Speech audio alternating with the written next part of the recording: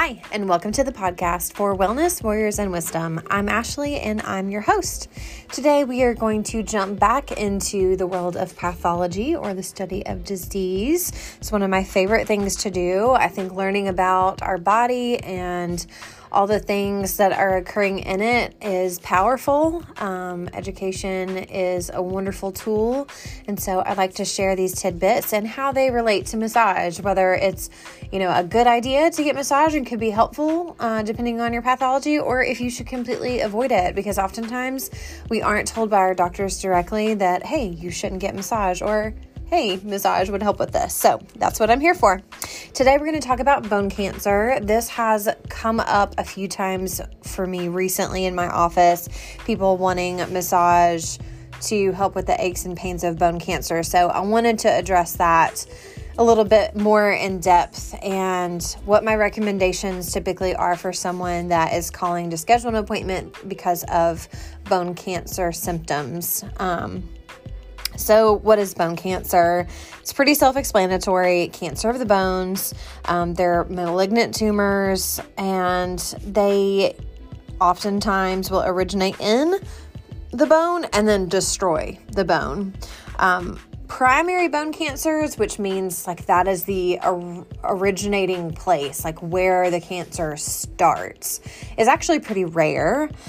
Usually it's from a secondary source or another. The bone cancer becomes a secondary cancer due to other cancers, and we'll talk about that a little bit more in a minute. But the primary bone cancers are actually pretty rare, with an estimated 3,300 people diagnosed in the United States in 2016, and 1,490 cancer-related deaths in the United States from that bone cancer, and that is from the American Cancer Society. So there are three most common bone cancers. The very most common one is osteosarcoma. The second is chondrosarcoma and Ewing sarcoma. Other bone cancer types are fibrosarcoma, angiosarcoma, and giant cell tumors. Those are all bone cancers, although some, like I said, are much more common than others. And they're basically characterized by which primary tissue type that you're dealing with. Also, metastatic bone cancer is more common, like I was saying. So this means the cancer has actually originated from a different place and has metastasized to the bones. Oftentimes, the cancer will start in the breast, the lungs, prostate, thyroid, or even kidneys.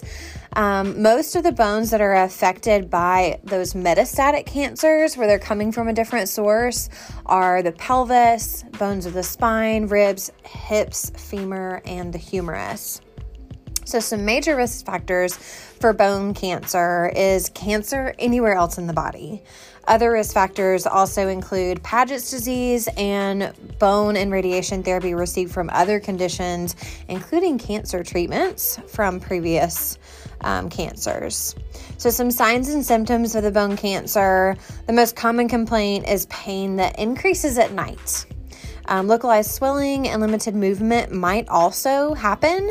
And in some cases, a mass that you can actually touch or feel, sometimes even see, depending on where it is in the body, is present. More advanced bone cancer, the person might experience systemic symptoms. Think about having an unexplained fever or extreme fatigue, even anemia. Sometimes these tumors weaken bone tissue, and bone cancer is sometimes revealed by someone having a fracture. You might not even know you have bone cancer until you end up with a fracture. You go to the doctor, they take x-rays, and then that's where you're finding out that you have bone cancer. Treatment it's going to vary depending on what stage of cancer it is, where it is, located in the body. A lot of times surgery is necessary, chemotherapy, sometimes radiation. Again, it just depends on the type and where it's originating from and where it is. And depending on how advanced it is and if it's coming, from that primary location or if it's a metastasized cancer. If it's in your limb and it's an advanced form, it might require limb amputation. So surgery is a treatment of choice for people with chondrosarcoma because chemotherapy and radiation, they don't seem to really do much for people through the studies that they've had so far. Of course, medical technology is always advancing, and we're, of course, very thankful for advancements in the medical world and in our treatments and surgeries. I'm blown away with what they can do nowadays with many of these treatments. So for the purpose of this podcast, the big ask here is, how does massage therapy, is that going to be okay with bone cancer? For instance, is a perfect example. Daughter calls, her father is going through cancer. He's very achy. A lot of that is from the chemo and radiation, also the bones themselves are very achy, causing his joints to ache. And he's just all over, is fatigued and has that malaise. And she thought, good thinking daughter, trying to provide her father with some relief and comfort and pain relief without so much pain medication, she thought that massage would be a good idea. And under normal circumstances, that would be a fantastic idea, but a 2014 and a 2010 study by Wong et al. And Wu et al., they noted increases in cancer metastasis and poor prognosis among individuals diagnosed with osteosarcoma who received manipulative therapy or massage therapy. And so all that to say, the medical world tells us at this time that massage therapy is a no-go for someone with bone cancer. Oftentimes what the research is showing is that it has the potential, at least, to further spread the cancer. It may feel good in the moment, but of course, we're never wanting to cause any sort of harm, and a lot is unknown. So they are telling us at this time just to take a step back. Although it is not known if massage has the same effect on other types of bone cancer, massage is contraindicated as a precautionary measure. So I just tell people, I'm so sorry. I wish I could help.